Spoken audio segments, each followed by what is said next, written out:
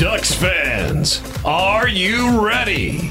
You are listening to the Ducks and Pucks podcast. This is the #1 home for Anaheim Ducks talk and analysis. Here we go.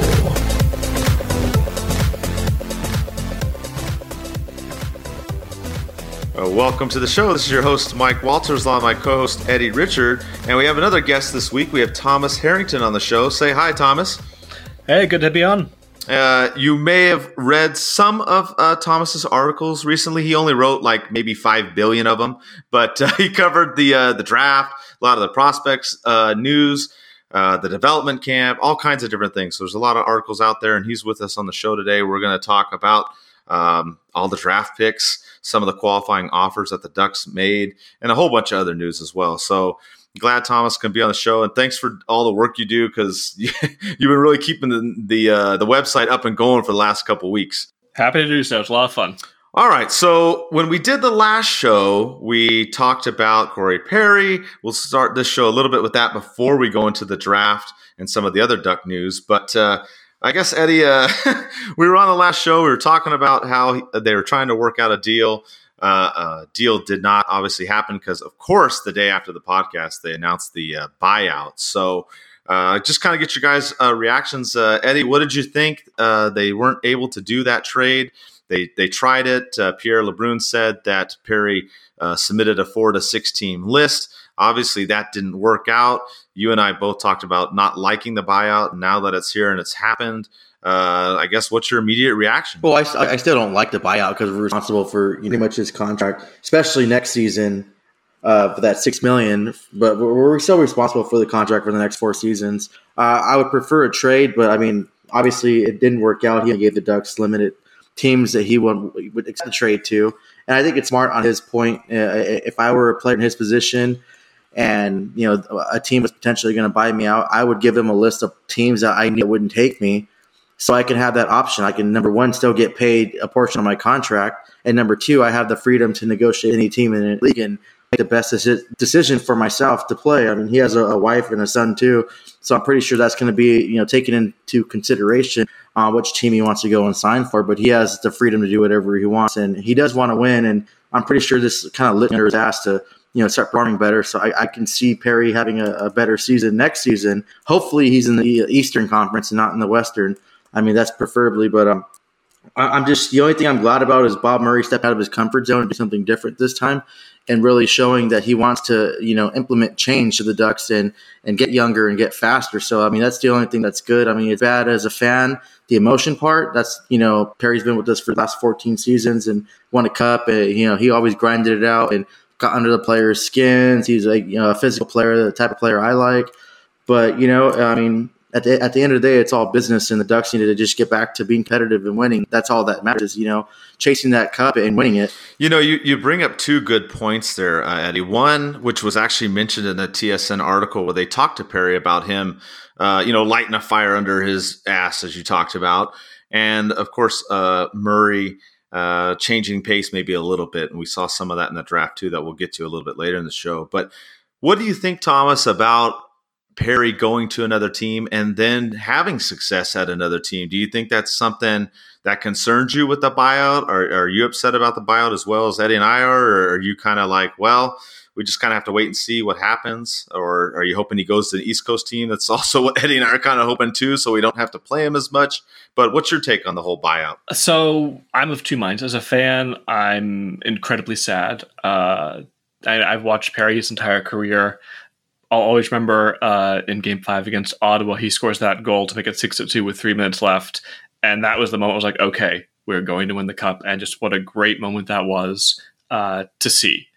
So as a fan, I'm incredibly sad to see him gone. But I get it. He hasn't lived up to expectations. He had, 10 points in 30 games this past year after that surgery. He didn't look like himself. That being said, personally, I wouldn't have bought him out. I would have kept him for another season. And if he didn't perform this season, then I would have bought him out next summer. But I think he was bought out because of performance. The Ducks feel they have at least 4, if not 5, right wingers in their system to play above him. I mean, right now, their top 2 right wingers are Silfverberg and Kase. After that, there's Terry, there's Sprong, there's Sherwood. So that's 5 right wingers right there. And take out salaries, take out fan love, and you can make a strong argument that all 5 of those players are at least at Perry's level, if not well above.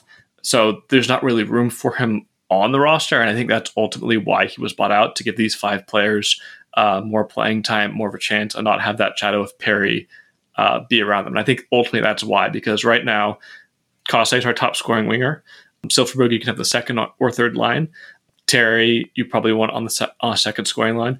Sprong, you also want on a scoring line if you can. So that's 4 players right there who can all score better than Perry did last year. Well, Terry did score better than Perry did last year, but he likely will this season.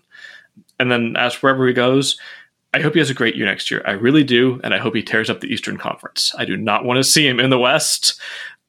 I want him in the East, and for those 2 games he plays against the Ducks, I'm going to be very sad. I'm also going to be very annoyed when he's sitting on John Gibson. Yeah, I think that's the thing too. Is this is kind of interesting, and Eddie and I were talking about this just right now. We're messaging each other during the show, and do you boo or do you cheer Perry when he comes back and plays whatever team he's on? I mean, if he goes to San Jose or the Sharks, good God help us. But if he goes to some other team, hopefully Eastern Conference team, what do you think, Thomas? Would you cheer for him, or would you boo him, or would you just kind of intently watch? I would cheer until he did something terrible. Right? Like you said, go annoy Gibson or go play some shenanigans by the bench or something. Yeah. Up until that point, I'm okay. Once he's on Gibson, though, no. Right. Then, well, hey, we saw Gibson last season. He might put Perry in a headlock. That would be a sight to see. So, yeah, you're right. I feel the same way. And Eddie and I talked about it, too. It's personally, I'm sorry, it's a little shot to the heart, not going to lie. Looking into it with your brain and your mind instead, yeah, like you said, he hasn't performed as well. I think Eddie and I were kind of hoping, like you said, maybe he hangs on for another year and then they try and trade or do the buyout, which obviously that's not going to happen. So that's kind of where we're looking at. But I guess moving forward, we have a couple of fan questions on this too. Actually, some good ones too. One of them, Eddie, what do you think about this one? George asks, with Perry leaving, do you think it's going to affect other players' performances? But he's specifically talking about Getzlaf. Do you think that that's going to make any kind of difference at all with obviously Perry being gone now? I think it's going to affect Getzlaf a little bit. I mean, obviously Getzlaf's a professional athlete and he knows how to deal with, the business of the game. But I mean, that's his best bud right there. His best bud's going to be gone. And so maybe, I guess in the locker room, I want to say more than his performance on the ice. I mean, your best friend is pretty much on a different team, and especially when he comes back and plays against you, I think it's going to affect Getzlaf that game more than anything. Seeing Perry in a different uniform playing against him instead of with him. So I mean, I could say that. As far as the rest of the team, I think Bob Murray buying out Corey Perry sends a really huge message to the team. Like if Perry could be bought out, spending the 14 seasons and with the franchise and a player that you thought would retire with the team, if he could be bought out, I mean, anyone could be bought out or traded. So no one's safe. So you better, stop just playing these 45-minute games, and you better start skating for 60 minutes when you're out there. And every shift you go out there. That is an interesting point. Thomas, do you think Murray ended up sending a message like Eddie's talking about? I'm not sure if he intended to, but there's no question that one has been sent. Play the game to the best of your ability. And if the game has passed you by, then he'll seek to move on. Unless you're in a situation where your contract is a little more team friendly. I mean, Perry's over $8 million a season. They just couldn't do anymore, especially all those young up and coming players. Yeah, I think you're right. Whether he intended it or not, for sure, a message was definitely sent. I think it was definitely received as well. And that was kind of the theme, the rest of the second half of last season, too. He traded away Caggiano. He got rid of Carlisle. Some things started going certain ways, and people were surprised by some of those actions. So I agree with you, Eddie. I think he did send a message, like we said, whether it's intentional or not. So we have one more, I guess, question on Perry that we'll take right now real quick, and then we'll shift gears and go to the draft. But we had Josh asks, with Perry bought out now, do you think the Ducks make any kind of big trades or signings? And we'll talk a little bit about free agency towards the end of the show, but do you think that they make any kind of huge move Eddie? This year, I'm not sure anymore. I didn't get them to buy out Perry, and to have Bob Murray actually do what he said he was going to do, and he did.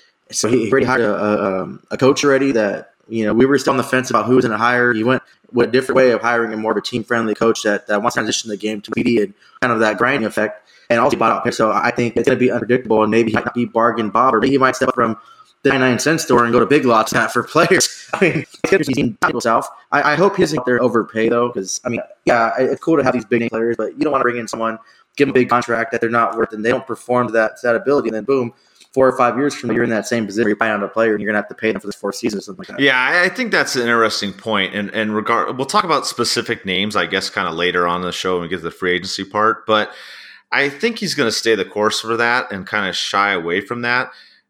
He's talked about that recently, and I think Thomas, we talk about obviously the Kessler situation in the past and trying to work that, contract out now, and him being gone for a season, the Eves thing, which is unfortunate, unforeseen, the Perry deal as well.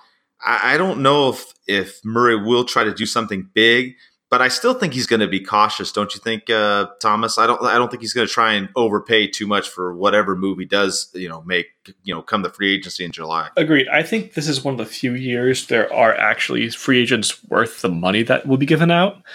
But I think those big ones Bob will still stay away from. I think this year he really wants to see what these young players can do and what they're made of. Give him this year, maybe even the following season, and then once he knows who's going to work long-term or who's not, then maybe take a dip into free agency to supplement what he has. Yeah, I agree with you. And like I said, we'll throw out some specific names of who we want to come to Anaheim or who we think, maybe, he might pull.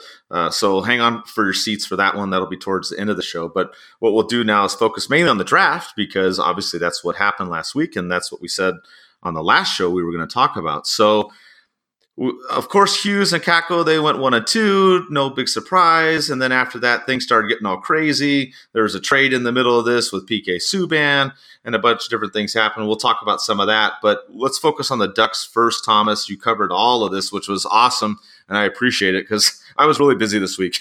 I was working almost every day. So, yeah, it was rough, but I appreciate you with all the articles. And Eddie, too, working the social media. Both of you, saved my ass, really, in this last week. I could not have covered this stuff without both of your help, so I really, really appreciate it. Oh, Thomas kicked ass, those articles, in-depth articles. Like I said, he's our prospect expert, and he grinded out with all those articles, and it all catch up. I was like, whoa, so I had to sit down, really just focus and read the articles, and then go back and reread them today to get ready for today's show. But it was really good writing, and I really appreciate you taking the time to write articles. And I hope if you haven't read them, go and read them. If you read them already, read them again.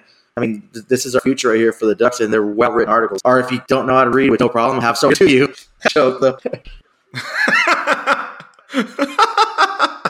No, but seriously, it's true. I mean, Thomas, I don't know if you were not sleeping this last 2 weeks or what.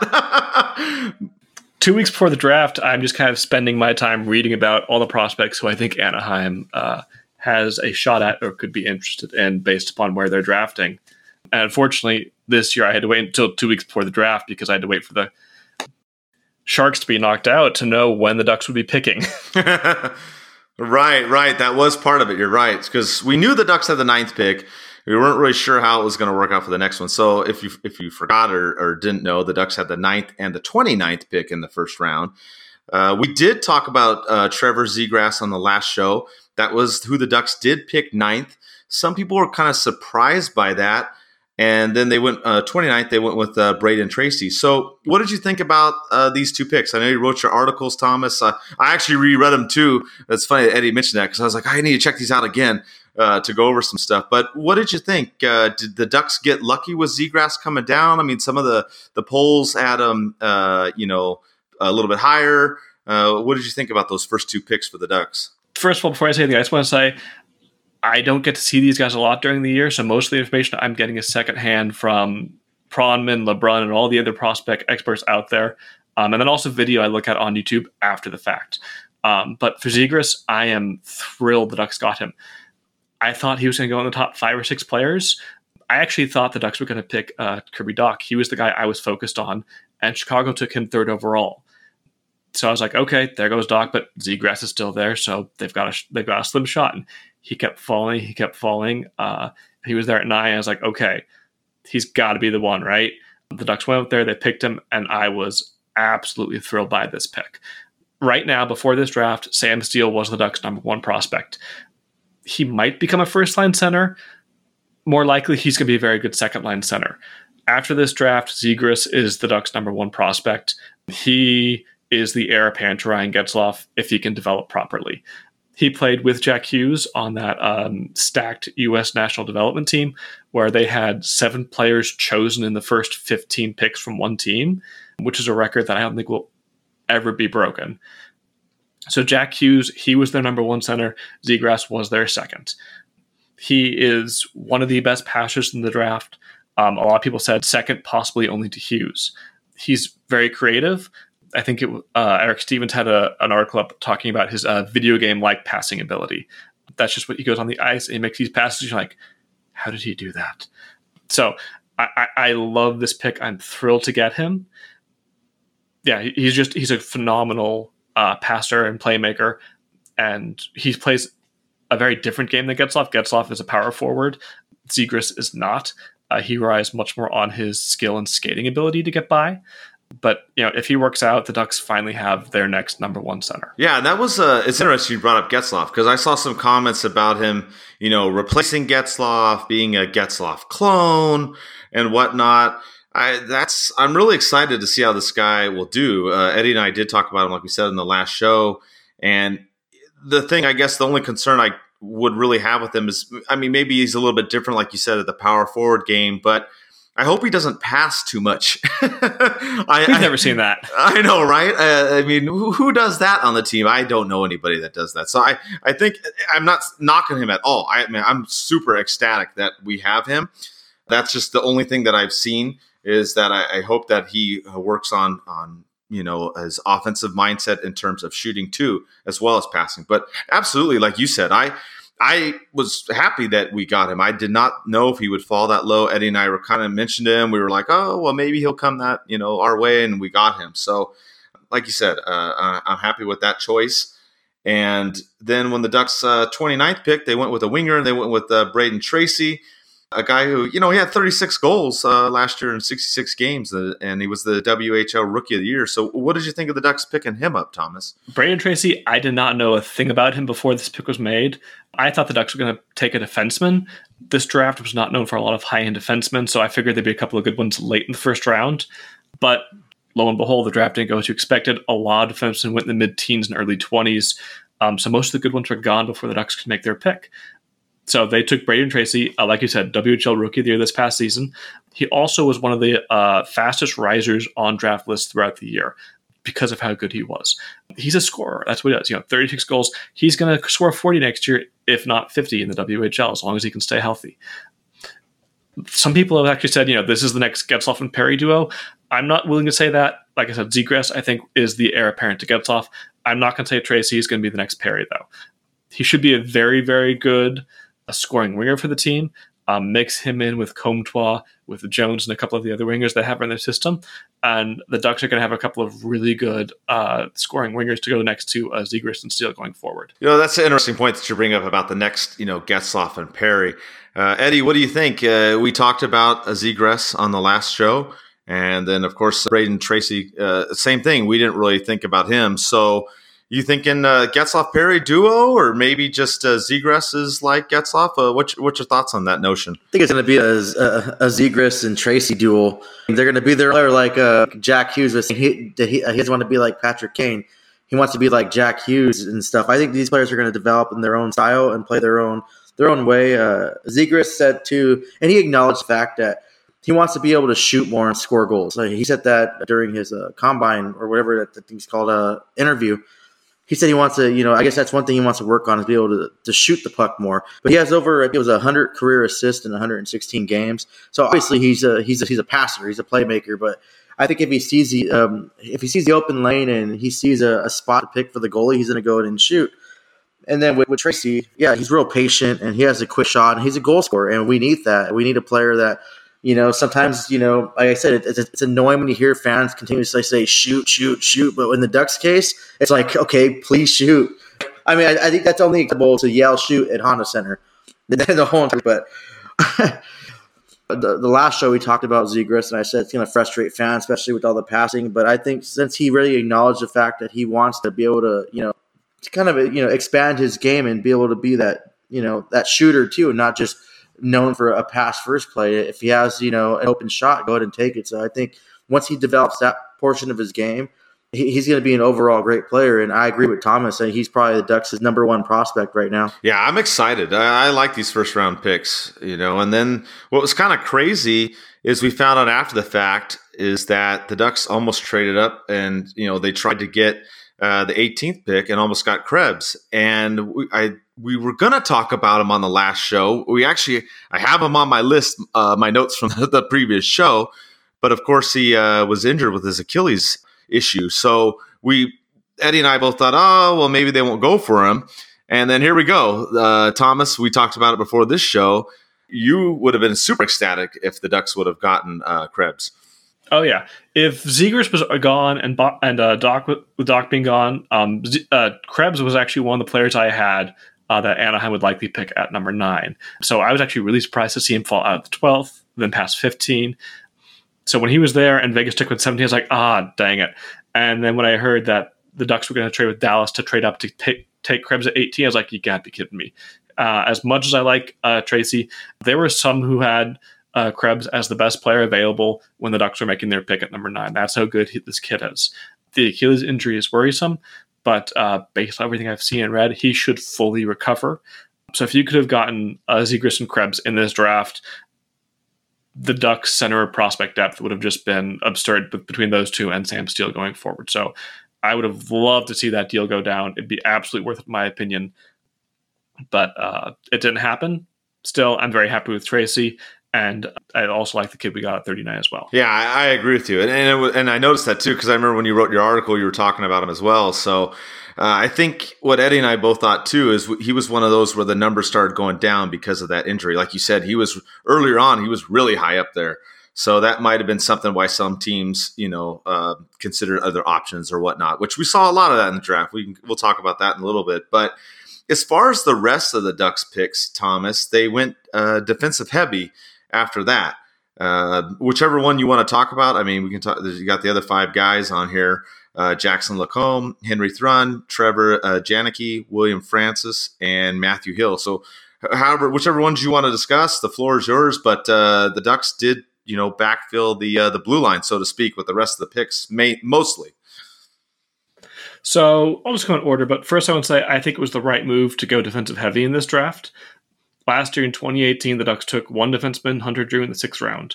In 2017, no defenseman. In 2016, Josh Mahura in the 3rd round, and that was it. So they have not drafted a lot of defensemen over the last several years, and we've seen a lot make it to the NHL, both in Anaheim and in other places. So it was time to start restocking that cupboard. So Lacombe, he was the first high schooler chosen in the draft. A lot like Tracy, he was a really big riser. He wasn't in the top 100 for most teams at the start of the year, but he just kept climbing draft charts. And the Ducks, they were very happy to get him. I believe he is formerly a forward, so he's got a lot of offensive potential. He does need to work on his defensive skills. There's no question about it. But he's going to the University of Minnesota next year. They're a great program. So he's going to get a chance over the next couple of years to really refine his defensive game. And I really like this pick. Next up, so the Ducks had no 3rd round pick, so they had to wait till the 4th round, where they picked Henry Thrun, 101st overall. He was another player on that U.S. national development team, Zegras' teammate. He's not a big-time scorer the way Lacombe is from the blue line, but he's a very safe player. His defensive game is much more well-rounded than Lacombe's is. So he's the kind of guy who could be a 4th, 5th, 6th defenseman several years down the line. He's also going to college next year. Where's he going? He's going to Harvard. So he'll actually be with fellow Anaheim prospect Jack Bedini. So this is another pick I really like. And next up, they picked Trevor Janicki in the 5th round. He's a center. He played in the USHL last year. He scored 22 goals in 58 games. He's not a big-time scorer. He's not incredibly creative the way Zegras is, but he does go to the net and scores a lot of dirty, greasy goals. the kind of goal you need to score in the playoffs. Look what St. Louis did over the last 2 months. So if he can develop properly, he could make it to the NHL as a Paulson or a Marchand type player someday. And he'll be going to Notre Dame next season. And then the 6th round, the Ducks had 2 picks. They first chose William Francis, and then they chose Matthew Hill. Francis was in the USHL last season.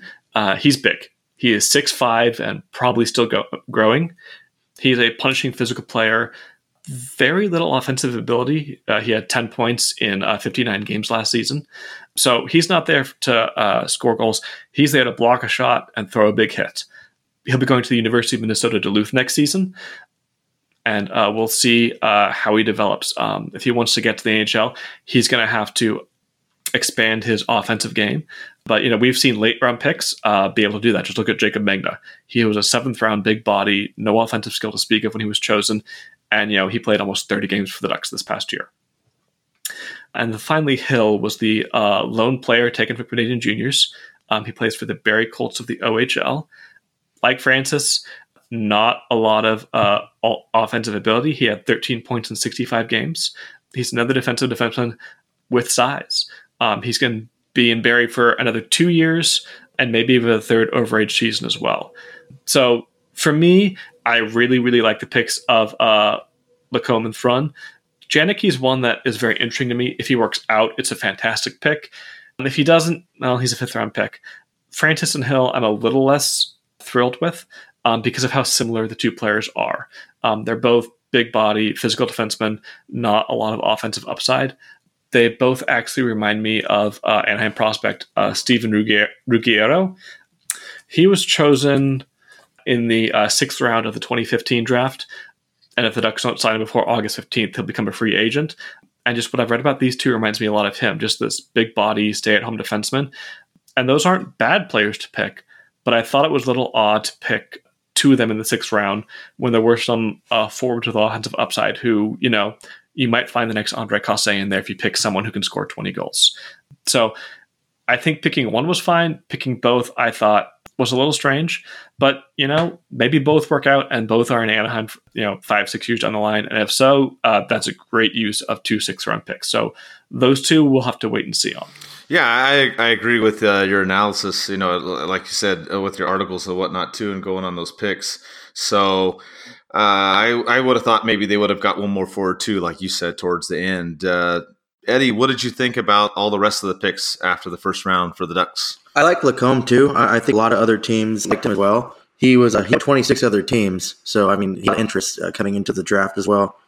He wants to model his game like former Ducks defenseman Shea Theodore. That's not a bad person to model your game after. So I like that pick too, and I agree with Thomas a lot. Skipping down and going to Janicki, that grinding kind of forward that crashes the net, gets those dirty, greasy goals. If he could just develop in that bottom 6 type role, I think you mentioned Sammy Paulson, I believe, or Todd Marchand. I think that would be a fantastic player for the Ducks. And you've seen what those guys did when we won the Cup. They were crucial to the team. So I really like that. And the other 2 defensemen, and I'm going to just answer Alex Rodriguez's question when he said if any of the picks could be superstars. You never know. Like, any of these picks could just develop away and be that next superstar player. Look at players like Doug Gilmour or Brett Hall or Datsuk. They were, maybe 6th, 7th, 8th round picks. I think one of them was 9th. You never know with the draft. You never know how these players could, what can they do? Luc Robitaille was drafted in the 9th round, 171st overall. And, look what he's accomplished. So any of these players, you can start off by number 1 and hope, knock on wood, hopefully it doesn't happen. But, Zegras can just be a bust. And then we can have, someone like Matthew Hill come and be the next, shut down defenseman, Chris Pronger kind of superstar player. You just never know this draft. You never know these players are, their ability until they start developing it, and you give them that chance and the opportunity and let them grow and see their potential. But overall, the first 4 or 5 picks, easily. First 4, that's slam dunk. I'd be surprised if none of these kids ever played in the NHL, but I think all these guys are going to play for this, in the near future. And it just goes down from the 5th in the 2 6 rounds. it just you never know how they're going to develop, what kind of experience they're going to gain, and what kind of coaching and mentorship they're going to learn from. So I mean, I wish them all the best. If all these players can work out, that'd be cool. But I mean, I like the picks, and I'm happy with them. We didn't go out and lose anyone, or we didn't have to give away a pick and trade. Well, I mean, we got exactly what we wanted. And, I mean, like you were talking about, I think Krebs, he would have been cool to get. That would have been awesome. And I think he's going to heal from his injury, and he's going to be the player that he's meant to be, and he's going to thrive in Vegas, I believe. Another one I was shocked with was Caulfield.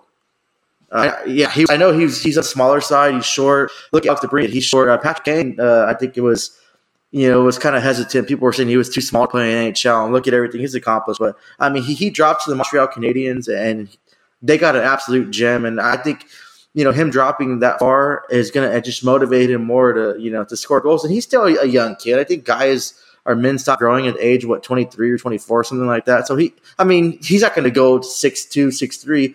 He's going to be a smaller type player, but I think he's going to do some damage. And I think, I wish him all the best of luck. And it's sad, it's unfortunate that his size was a big factor, but he scored, as many goals as he did, being undersized and being underappreciated. So I think when he gets to the NHL and he makes it, he's going to just try that extra, that harder and get to the rink first and be the last one to leave and just try to prove everyone wrong. I wish him the best of luck. And I think you comment on Twitter too, Tom. We got Ben Tracy. I'm looking to to seeing a few years from now how these players pan out, and we can just have another show. Three of us talk about it, like, hey, 2 years ago's draft, we got this player, and boom, and we just go from there. Yeah, Caulfield is one of the most interesting players in this draft, and when he was available at 9 with Zegras, I was torn. I wanted Zegras because he's that passing center the Ducks need, but Caulfield's offensive ability to score those goals he had, I think it was over 70 goals in 60 games last season. I would have been tempted to take him at 9 instead. So I'm thrilled he went to Montreal because I think, like DeBrincat, he's going to be a 40-goal scorer very soon. So I'm glad he's playing in the East and not against Anaheim often, because I think a lot of teams are going to regret not picking him. I don't think the Ducks will, because I think they'll be happy with Zegras. But, I think Arizona taking Soderstrom. I think Detroit taking what was his name? Yeah, Seider. Thank you. I think they're going to really regret not taking Caulfield when they had him, because I think he's just going to score a ton of goals for Montreal. Yeah, you kind of worked into the next question I was going to ask you, Thomas, is like what Eddie was talking about as far as you never know with some of these players. And we saw certain players, as both you mentioned, go a little bit lower than what we thought or whatnot. Any big surprises for you in this draft, Thomas, besides what you already talked about? Anybody else that you thought, wow, this guy should have gone higher, or this guy should have gone lower? Really anything in the draft that caught your eye?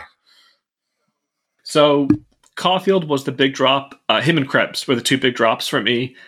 I thought Anaheim could have taken any of them at 9 and been very, very happy with the player they got. At the big drops, well, so a riser for me were defensemen. This was not supposed to be a defensive-heavy draft going into it. Bowen Byram was supposed to be the clear-cut number 1 defenseman, probably the only one taken in the top 10. He went 4th overall to Colorado, which, by the way, they had a great draft. But no more supposed to be taken until 12, 13, 14. Detroit took Seider at 6. Edmonton took Broberg at 8. So that was 3 of the top 10 picks ended up being defensemen. And that's ultimately why Zegras fell to Anaheim, was because those defensemen were taken before them, which, made me absolutely thrilled. Vancouver, they took, I'm going to butcher his name, Vasily Podkolzin. He's a Russian player. And from what everyone said, is just, incredibly skilled. If he played in Canada, he'd be a top 5 pick. But because he's in the KHL for the next 2 years and he said he'll honor that deal, I think that scared some teams off. Florida took Spencer Knight. He's a goaltender, the only goaltender to go in the first round of the draft this year. I don't think any goalies went in the first round in the last couple of years. It just doesn't happen anymore. People are saying he's the next great American goalie. Goaltending, though, it's incredibly hard to predict. So, they said about Rick DiPietro, and his career didn't exactly go as planned. And then Jordan Binnington comes out of nowhere to win the Stanley Cup. So goalies are hard to predict, but most people are very confident in him. So we'll see how he does.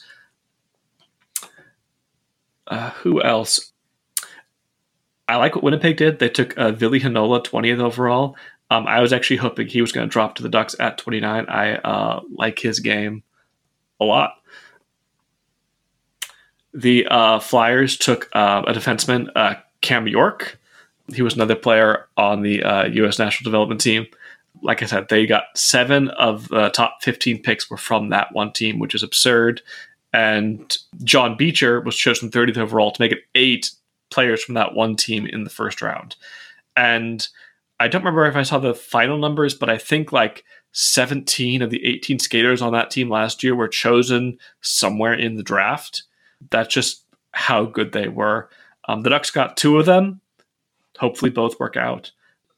Yeah, but this was a very American-heavy draft because of that team.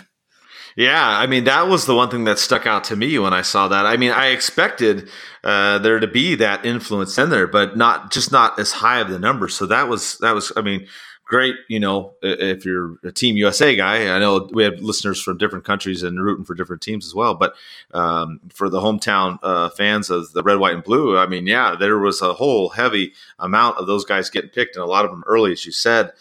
Eddie, as far as the draft, anything else you want to add? Any surprises or any comments? Anything maybe about Denver? I know you covered them as well for the Puck Network. So anything else you want to add to about the draft?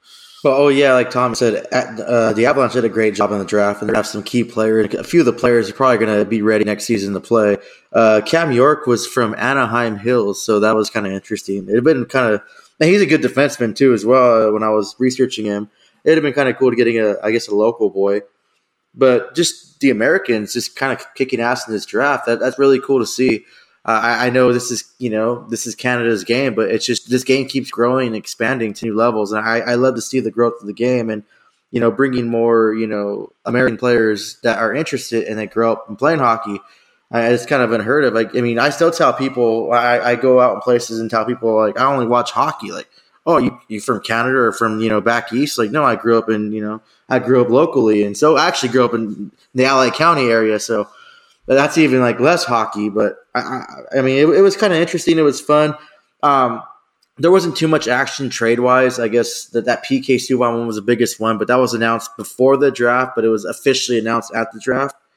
So I guess that was the biggest one. But overall, it was a win for the Americans, and also a Tampa Bay Lightning getting Nolan Foote. Now that's like all those like 2 feet or something like that. That's crazy. I know Adam Foote's over there. I think he's gonna stay with his kids. He left. He left. I guess he was a development defenseman coach for the Avalanche, helping them out. But he left to spend time with his kids and help develop. So I mean, they have pretty much 3 feet over there. So that's gonna be interesting. And it's kind of cool having playing with your brother. They have that instant chemistry. They grew up probably shooting pucks at the washing machine or the garage, pissing off the neighbors. So they have chemistry, and it's just help them build. And I wish the Foote family and all of them the best of luck. It's kind of awesome to see Tampa Bay get both of them. But yeah, it's going to be interesting to see how each of these players, who's going to be the bust, who's going to be the next superstar. Spencer Knight going to the Florida Panthers. And once they picked him, I think everyone kind of assumed that Roberto Luongo would go ahead and retire, and we'll go ahead and talk about that later. But that was kind of a foreshadowing for Florida to take him at number 13. But I mean, as far as that, I mean, everything kind of worked out for the best. Yeah, no, you brought up some other good points too. Kind of our next talking segment as well, with the trades and whatnot that had happened over this last week. It didn't seem like a whole lot was going to happen at the beginning of the draft, as you mentioned. You had the Subban deal went down. So the Devils ended up getting Hughes and Subban. So, they're going to be a tough team, obviously, to look out for. But there were some other trades too, Thomas, that came up that were kind of interesting. I think the Marleau one was one that we were watching. We did talk about in the last show that, we knew he was pretty much going to be leaving Toronto. That wasn't a surprise. What did you think about that trade or any other trades that kind of happened in this last week or so? So at the draft, there were the 3 trades. There was the Subban deal, which New Jersey's going to be, I think, a lot of fun to watch next year, which is a really weird thing to say about them. I'm not sure I've ever described New Jersey as fun. Very, very good, but never fun. But Subban's one of my favorite players. I wish he could have found his way to Anaheim. There was the Patrick Marleau deal. It was purely a cap dump on Toronto's part because they've got all of those restricted free agents signed, led by Mitch Marner. They got back a 6th-round pick, and they gave up Marlowe, a 7th-rounder, and a 1st-round pick, which, that's the price of getting rid of out of a large contract. And I think this deal shows why the Ducks couldn't trade Perry, because to trade Perry, it probably would have taken the Ducks giving up a 1st-round pick, and Murray doesn't like to do that. The only one I can think of was in the Patrick Eaves deal, and that was conditional on the Ducks making the conference finals and Eaves playing in half the games. That happened. Eaves then probably got hurt, of course, but, Murray's only willing to do that when it's clearly helping the Ducks in a significant way. So to trade a 1st-round pick just to get rid of Perry, it wasn't worth it to him. So Marlowe's in Carolina. It sounds like they'll want him to play for them, but they also might buy him out because he might only be interested in playing back in San Jose. So that'll be interesting to see what happens. But, Carolina, they get a 1st-round pick out of the deal and possibly a year of Marlowe, possibly not. But, 1st-round picks in this day and age in the salary cap league, they're gold to a team. You got to find them. And then the other trade of the draft was Miller from Tampa to Vancouver. And again, it was purely a cap dump by Tampa Bay. They need that money to re-sign Braden Point. And the best comment I saw about these 3 deals is Patrick Marleau, Miller, and Subban were all traded on the same day. And the only deal that didn't involve a 1st-round pick was Subban, which is absurd to think about, given his talent level so much higher than the other 2 players who were moved. No, that's a good point. I didn't hear that comment. That is good. But I think the other point that you made is very valid, the one involving Perry, as far as trying to have to give up a 1st-round pick. Eddie and I really talked a lot about retaining the salary on the last 2 shows, of that, how much that was going to be, as far as the Ducks trying to move him, the limited amount of teams, of course. But you're right. The other option is picks. And I don't see Murray trying to give up a 1st-round pick just to move Perry out. So I think that's really, like you said, kind of a combination of things. I think it's what Eddie talked about earlier in the show, as far as him only given a 4-6 team list. So he limited the options that Murray could do. And Murray not being willing to obviously want to do a 1st-round pick. Like you said, he's pretty stingy with those. So I think all that put together really just forced his hand and went towards the buyout. That's kind of my 2 cents. And like you said, it may work out in Perry's favor. We'll have to see what happens. I did write that one article on the Pens and Pucks talking about Pittsburgh's interest in Perry. I actually heard that the day of the draft.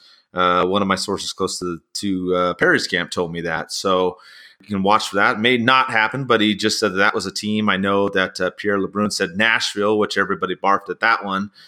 So that was the other big one that kind of came out. But of course, he's looking at multiple teams. He's not looking at one. So we'll have to wait and see what happens. But what did you think about the trades, Eddie? I know there was one with Soderberg too involving the Avalanche. I don't know if you want to talk about that one or any of these other trades or all of it, whatever you want to comment on.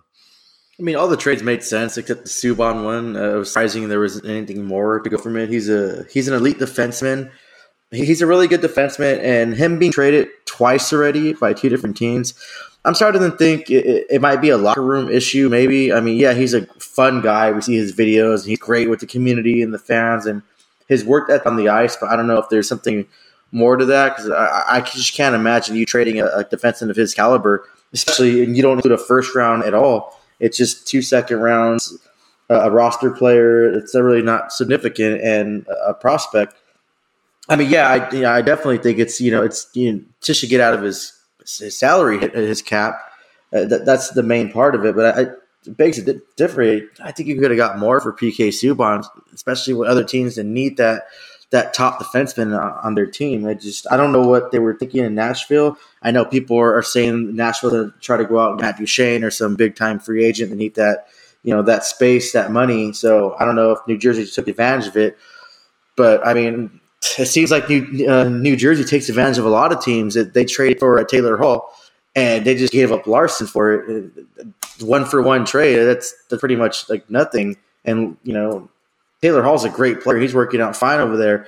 I know he hadn't really signed an extension yet, and he's not really thinking about that until moving forward. But I think with PK Subban being added to the team and Jack Hughes, I think it's going to persuade him to sign an extension with New Jersey, and him ultimately thinking he can win a cup over there. That's kind of crazy saying New Jersey going to win a cup. I mean, last time they won a cup, they beat Anaheim. I mean, that still kind of stings, but well. I think Colorado, I don't know what the hell's going on with Joe Sakic. I don't know what's going on. He traded Carl Soderberg to Arizona for Kevin Connaughton and the third-round pick in the 2020 draft. And that opens them up for about approximately $39 million in cap space. And we had rumors of, them meeting with, I think, Adrian Dater of Colorado Now said that his agent met with Colorado last week. And, Colorado's going to meet with a few other players. But even with signing someone like Panarin and then restricted free agent Mikko Rantanen, which is going to get a huge raise. Maybe it's going to be definitely in the 8+. That's just the minimum he's going to get. He's going to get a big raise. But even signing both of them to say that each $10 million contracts, they still have a lot of money to work with, over $19 million. So I don't know what Joe Sakic has under his sleeve to kind of trade away a player that had his best season with you, scoring 49 points. And sending him to Arizona. But that's going to be interesting to see what Colorado does come July 1st, or if they have other players they're talking to. I do know I posted earlier the former captain that talked about loyalty in the Islanders, Anders Lee, whatever. I'm saying his name wrong. I'm thinking of a movie right now. But I guess he's supposed to meet with the Avalanche too. So we're going to see what they're going to do. But it's going to be interesting to see what the Avalanche do. And I have a lot of love for them, especially being stationed in Colorado. And I'm glad I covered, the Denver Avs portion of it. So it keeps my ties with them, too. And sometimes it gets kind of hard splitting both the work. But I still love it because I'm double knowledgeable on two teams on top of everything else I look for. But it's going to be an interesting offseason. And especially the Ducks, too, Mike and Thomas. I know Mario asked a question about switching forward to the Ducks since Perry's gone. And then we have Kessler, pretty much going to sit most of the season, if not all of it. Who's the next assistant captains he was talking about? And I threw out some names that I thought that would, probably be good as Silverberg, Cam, Henrique, Grant, and Raquel. Yeah, I don't disagree with any of those names. We can switch to the Ducks because, free agency's coming up. The Ducks did do some moves as well.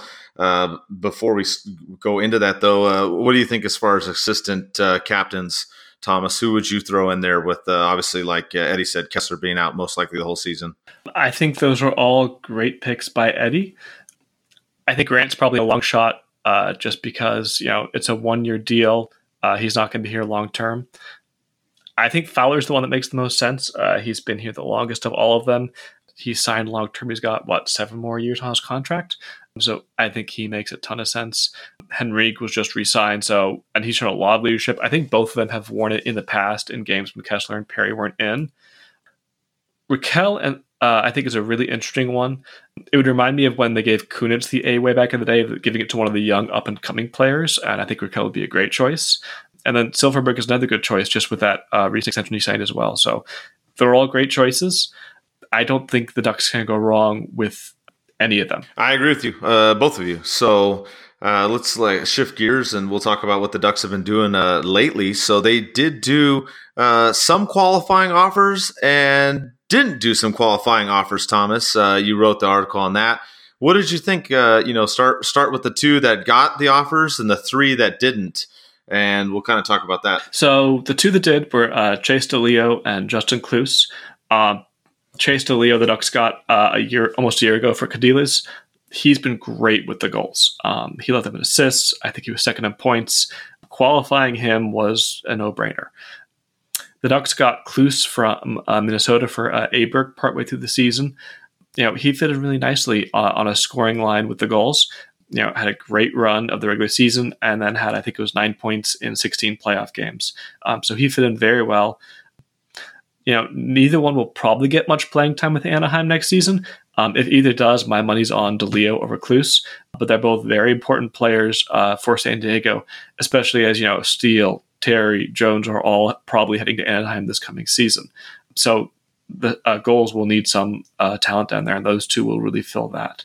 The 3 players that weren't given qualifying offers were Jake Dotchin, Trevor Murphy, and Keaton Thompson. Of these 3, Dotchin was the biggest surprise to me. He was in Tampa before us. They cut him because of weight issues, I believe. So, the Ducks signed him to a deal. And He wasn't great in Anaheim, but I thought he played pretty well in the bottom pairing. I thought he played pretty well in San Diego. So I was surprised to not see him qualified. He's now a free agent. He can go wherever he wants, but the Ducks can still sign him. So maybe they would like him back, but at less than they were paying him last season. His cap hit was over $800,000. So maybe if they do bring him back, it'll be for less than that. Because I still think he's a very useful player. And especially with how much transition Anaheim's defense is going to go through this summer potentially, just having a veteran blue liner to plug in when they need a warm body could be very, very viable this season. Murphy, he wasn't a surprise to see gone. He signed a deal in the KHL beginning of this month. I forget exactly when. So it wasn't surprising to see him not qualify, but it was disappointing. He was great with the goals. Before he arrived, they were floundering at the bottom of the AHL. He got there. He stabilized the blue line. He made them a much better team and was arguably their MVP last season. So it's really disappointing to see him take his play overseas, but I get it. He wasn't getting a chance in the NHL. He's probably getting a lot more money playing for the KHL. Yeah, I agree with everything you mentioned in the article. I think the one that surprised me too was Jake Dotson. I think it might be something like you said, maybe because of the cap hit and then having to try and qualify him at that amount. Maybe they're going to wait and then try and get him at a little bit lesser amount or something like that. That's really the only thing I saw in there. I don't know, Eddie, if you had anything that you saw in here, if you liked these or disliked any of the moves that they made, but that's kind of my 2 cents. 4 out of 5 of them, I'm not surprised. It was just the Dotson part for me. Well, Chase DeLeo had 55 points of the goals last season. So he's an important part of their team, and who knows, he has that confidence of scoring those 55 points. And he only played one game with the Ducks last season. Maybe if he might get an opportunity to be called up, but I agree with Thomas. I think they want him more with the goals, but you never know. He can come up and bring that confidence and that scoring touch to the Ducks. If bearing any injuries, knock on wood. But I mean, for the last few seasons, we've been dealing with that. So I like those two qualifying offers. As far as Dotson, I think they're worried about him. He had that weight problem, not being in shape coming to camp for the Tampa Bay Lightning. Maybe they want to see how his workout routine or his discipline is this summer before they offer him a contract and see if he's going to be, ready to play.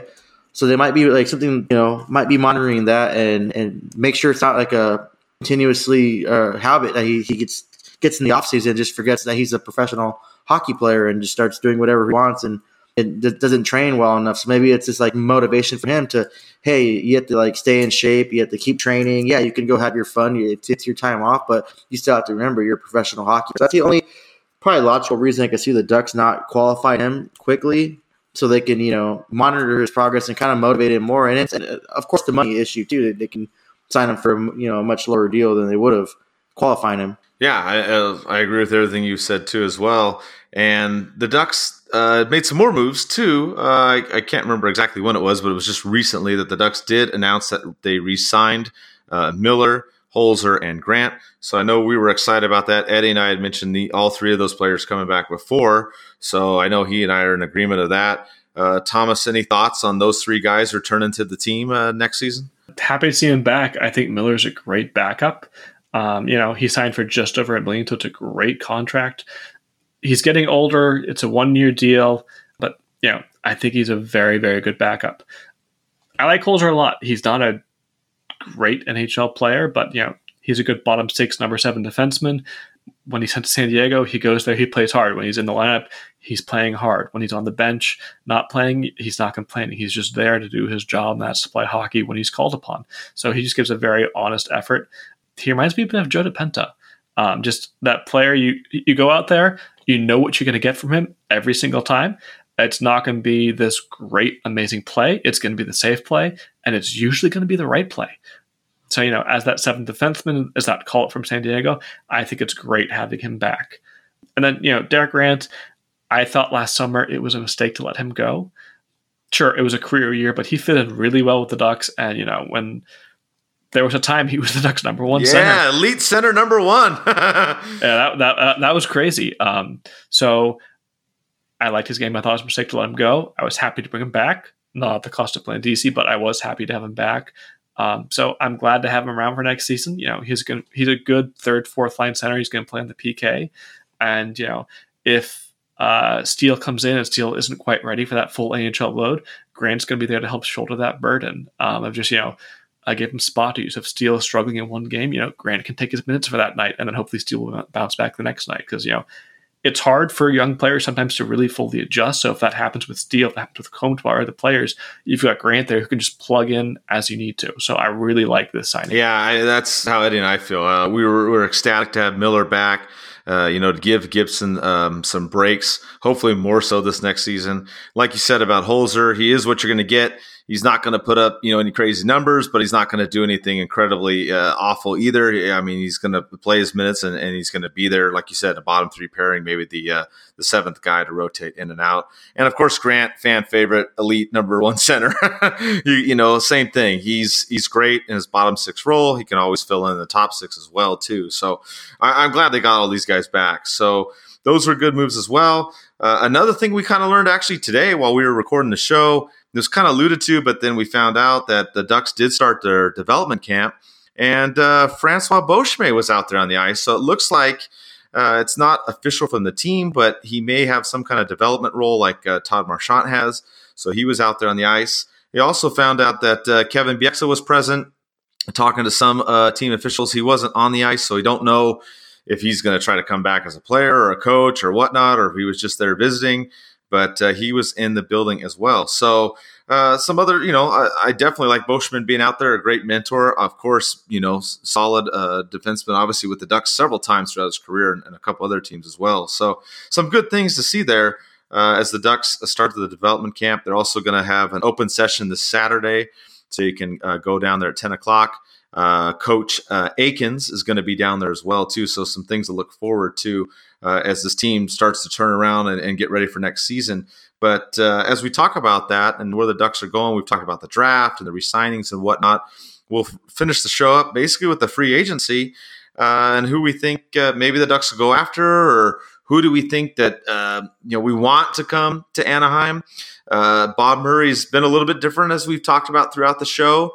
So I guess I'll start off with Eddie.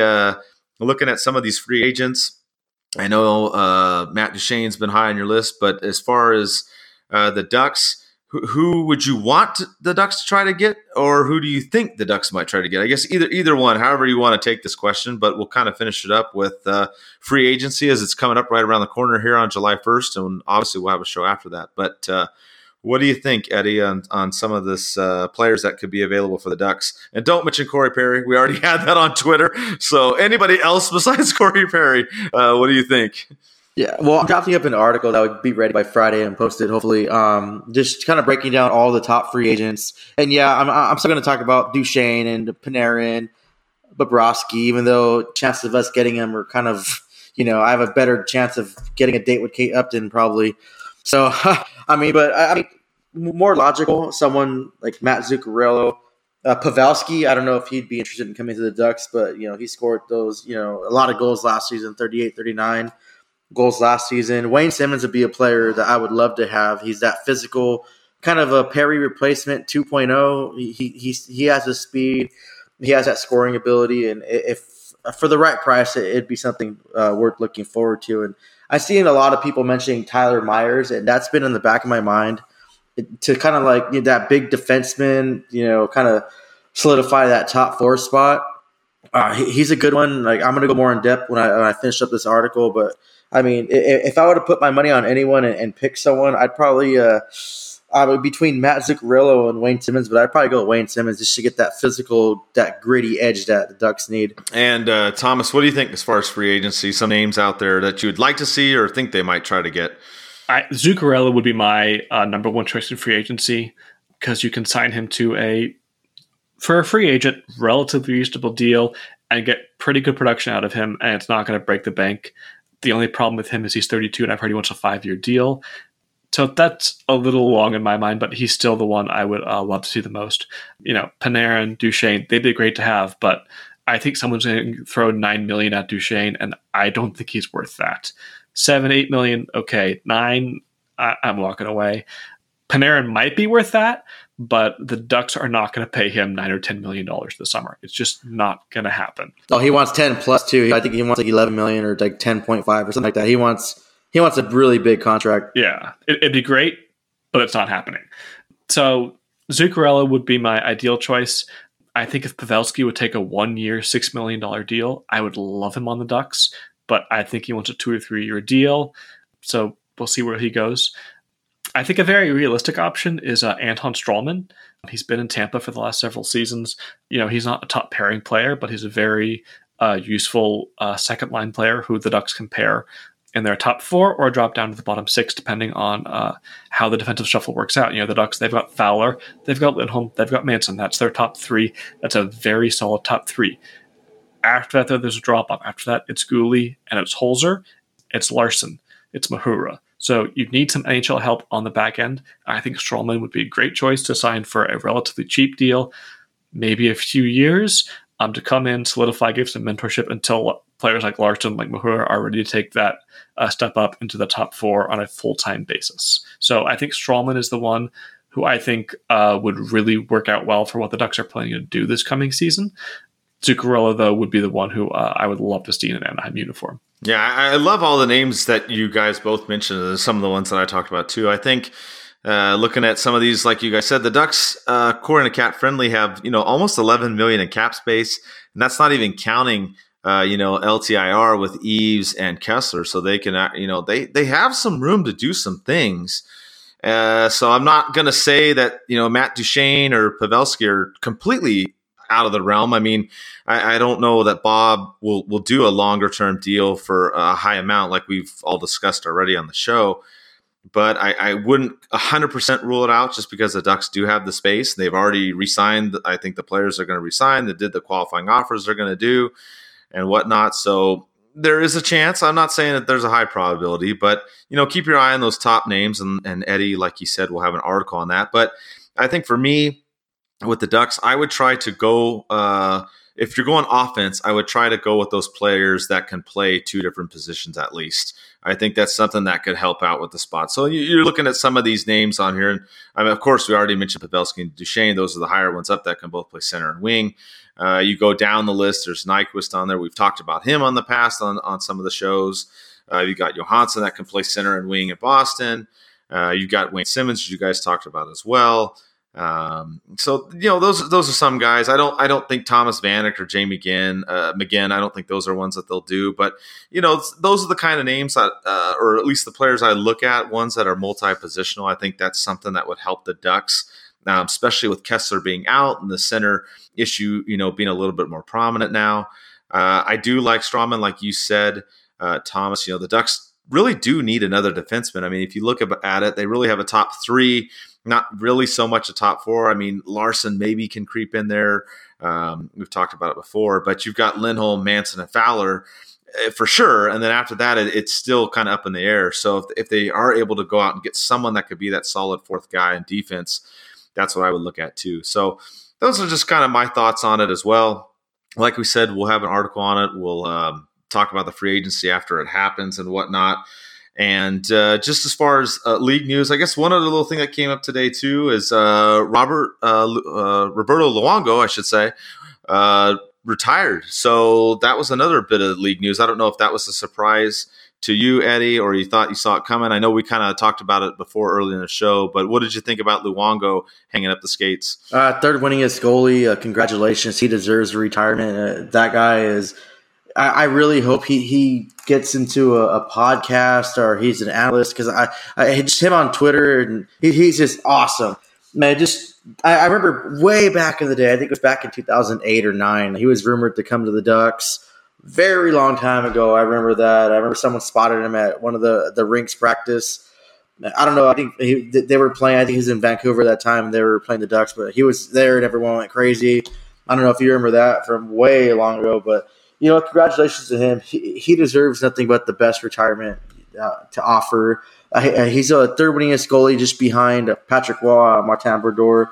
I wish he would have played one more season. That would have been great. It's unfortunate for the Canucks and the Panthers because they're still have to pay him for the next 3 seasons, and that's a lot of cap stuff that I don't want to get into because I haven't looked it up yet. And that's just crazy. But another player too, Colorado Avalanche defenseman of a few hours or a day or at least was Brooks Orpik, retired too. So congratulations to him.